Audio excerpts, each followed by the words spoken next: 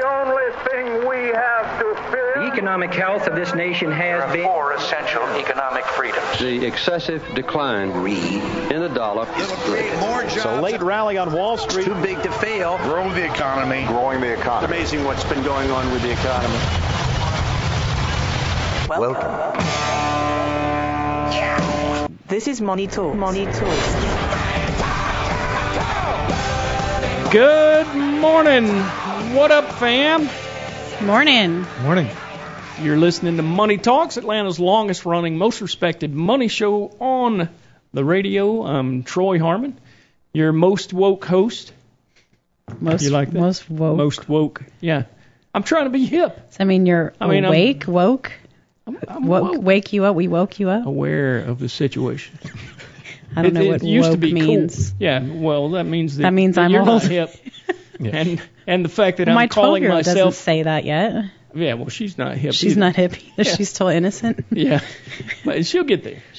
Oh, great. I can't wait. And the more she gets close to it... The older I get. The less woke you are. So how much older are you than me then? Wow, you must be ancient. Yeah, ancient. I am. I mean, you cut my leg off and you'd have to count the rings for 40 days. Just nice. To figure out how old I am. 40 days. Yeah. Okay. Probably. It'd take a while.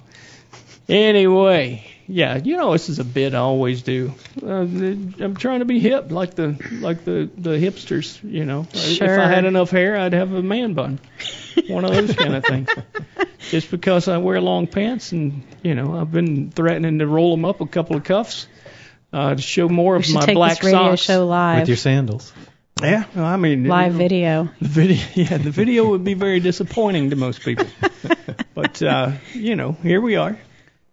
All right, it's not really about me. It's about the financial markets. What is right? happening in the market, Troy? Well, we've seen an increase 1% over the last week, which is a good thing. Year to date, 21%. 21%. Yeah, technology's still the king. 21.6% year to date, 34.35% out of technology on the year. Wow. 2.75% just in the last week. I mean, it's going crazy. Utilities have lagged. In fact, we're negative on the week, negative 1.7% in the last few days. For utilities, healthcare, as far as the year-to-date number is still in the basement, but it's positive, 7.27. There's a lot of regulatory pressures on that particular space, and it seems there's a huge disparity within the sector in healthcare where medical devices are actually one of the best performing spaces within that, and pharmaceuticals have just been getting kicked around because we've got government, and by that I mean politicians on both sides of the aisle that are talking about profitability in those firms. So, you get pressure, especially from both sides, where it looks like you might be regulated a little more and profitability squeezed out of your firm, then, it makes it Doesn't that just drive difficult. costs up and they just pass it on to the consumer, right? Well, it does several things. The first and probably most important is the fact that it takes away the incentive for them to spend on research and development if they're not going to make as much money. Which that's not good. Exactly. Who's going to cure the next disease? And, I say that and it sounds like a far-fetched deal, but hepatitis C not long ago was cured by Gilead Sciences. It's a pretty expensive dosage, that they've determined, but like a 12-dose treatment can cure Hep C. That's important stuff. Right. And longer term, not only does it heal people, which is a good thing, but longer term, it's actually cheaper for the insurance companies to go ahead and pay that. But what it has done to Gilead's price, or what it did initially, was just drive it through the floor because it knocks a big hole in their pipeline. So it's kind of a weird situation. Yeah. Good is bad, bad is good. I think that'd be the opposite that they found. Exactly. But I could see it. Yeah. So theoretically, every investment is worth the present value of its future cash flows. I don't care if it's a piece of real estate, or if it's a stock. That's kind of how pointy heads analysts like myself look at things. Yes, well, I mean, like you said, if only we had video. It's more like bobbleheads. I don't know. Maybe that too. Talking heads, right? Isn't that what we call you guys? Yeah, well, whatever. Talking and talking and talking. Yeah, we talk about the future until it arrives, and then we talk about the past, and then it doesn't often look at all like we said it was going to. Right. So anyway, it's a tough spot, but either way, we are in the middle of earnings season, and the market has done a little better. This week it was down slightly last week, but in the last few days we have. So everyone wants positives. to know how much higher can it go? Yeah, well, I mean, it can continue to go higher. Like I say, valuations we're at a PE that's below 20. Been around 19.5 for a few weeks. And when you have earnings rise, the numerator in that equation can go higher and still make the denominator, since the earnings are the denominator. You can make that go higher as well, and it doesn't look so costly. I've made the case that price to sales and price to EBITDA make the market look valued more like 1999 tech bubble days. Mm-hmm. But price to earnings, we still look relatively reasonable, still well above the long-term average price-to-earnings ratio for the S&P 500, which is 16.5. So we're about 3 points over that. Not into that ring the alarm bells territory. We look at it as a real earnings yield. When the real earnings yield gets below 2%, that bothers me. So if you wonder what that means, you take the earnings of the overall market, divide it by the price of the overall market, mm-hmm. and then subtract the inflation rate rather. So, when you do the calculation there and it gets below 2, it's overvalued. Right now where are we? Between 2 and 3. It's closer to 3. So, it doesn't look horribly alarming. When you look at the employment situation, that actually still looks good. We did get a little information on that this week. It's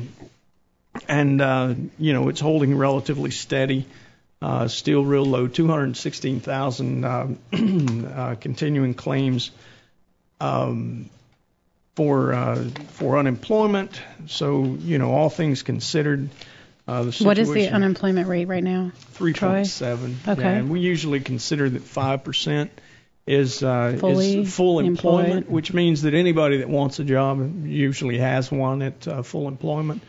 But again, 3.7. Employment situation's been holding steady. We did get some news this week from the University of Michigan's Consumer Sentiment Survey. We got a 98.4. Relative to the last survey, which was 2 weeks ago at 98.2. We expected to see 98.5, slight disappointment, but reality is, there's always this disparity between current situation and expectations.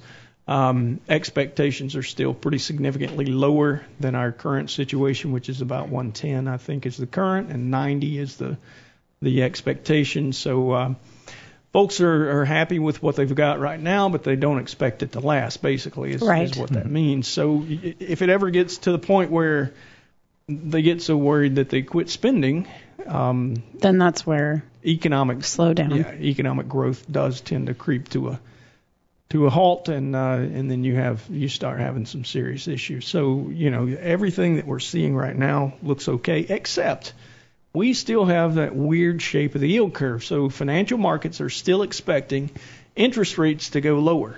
The 1 month, 2 month, 3 month, and 6 month Treasury yields are still higher than the 10-year.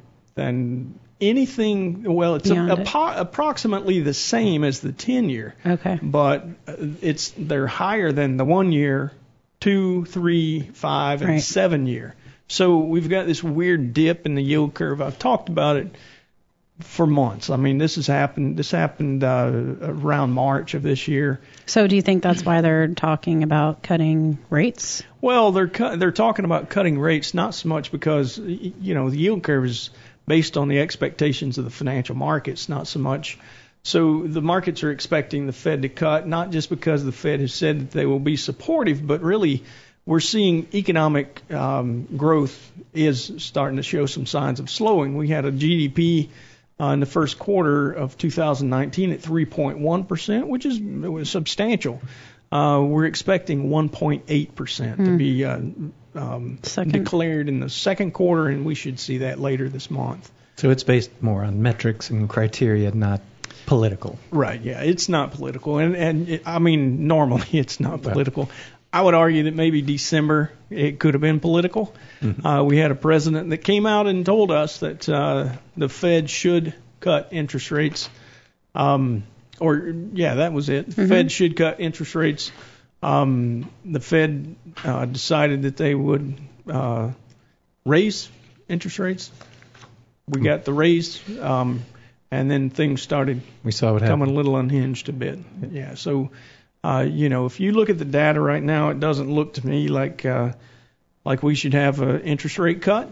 But if you look at the probabilities in the options market, we're at 100% that we'll have a rate cut in July. 80% of that is saying a 25 basis point cut. 20% is saying 50 basis point cut. Just a week ago, it was much worse. 60% cut versus a 40% probability of a 50 basis point cut. So it's gotten a little better in the last week. But let's take a break. We'll be right back. You're listening to Money Talks.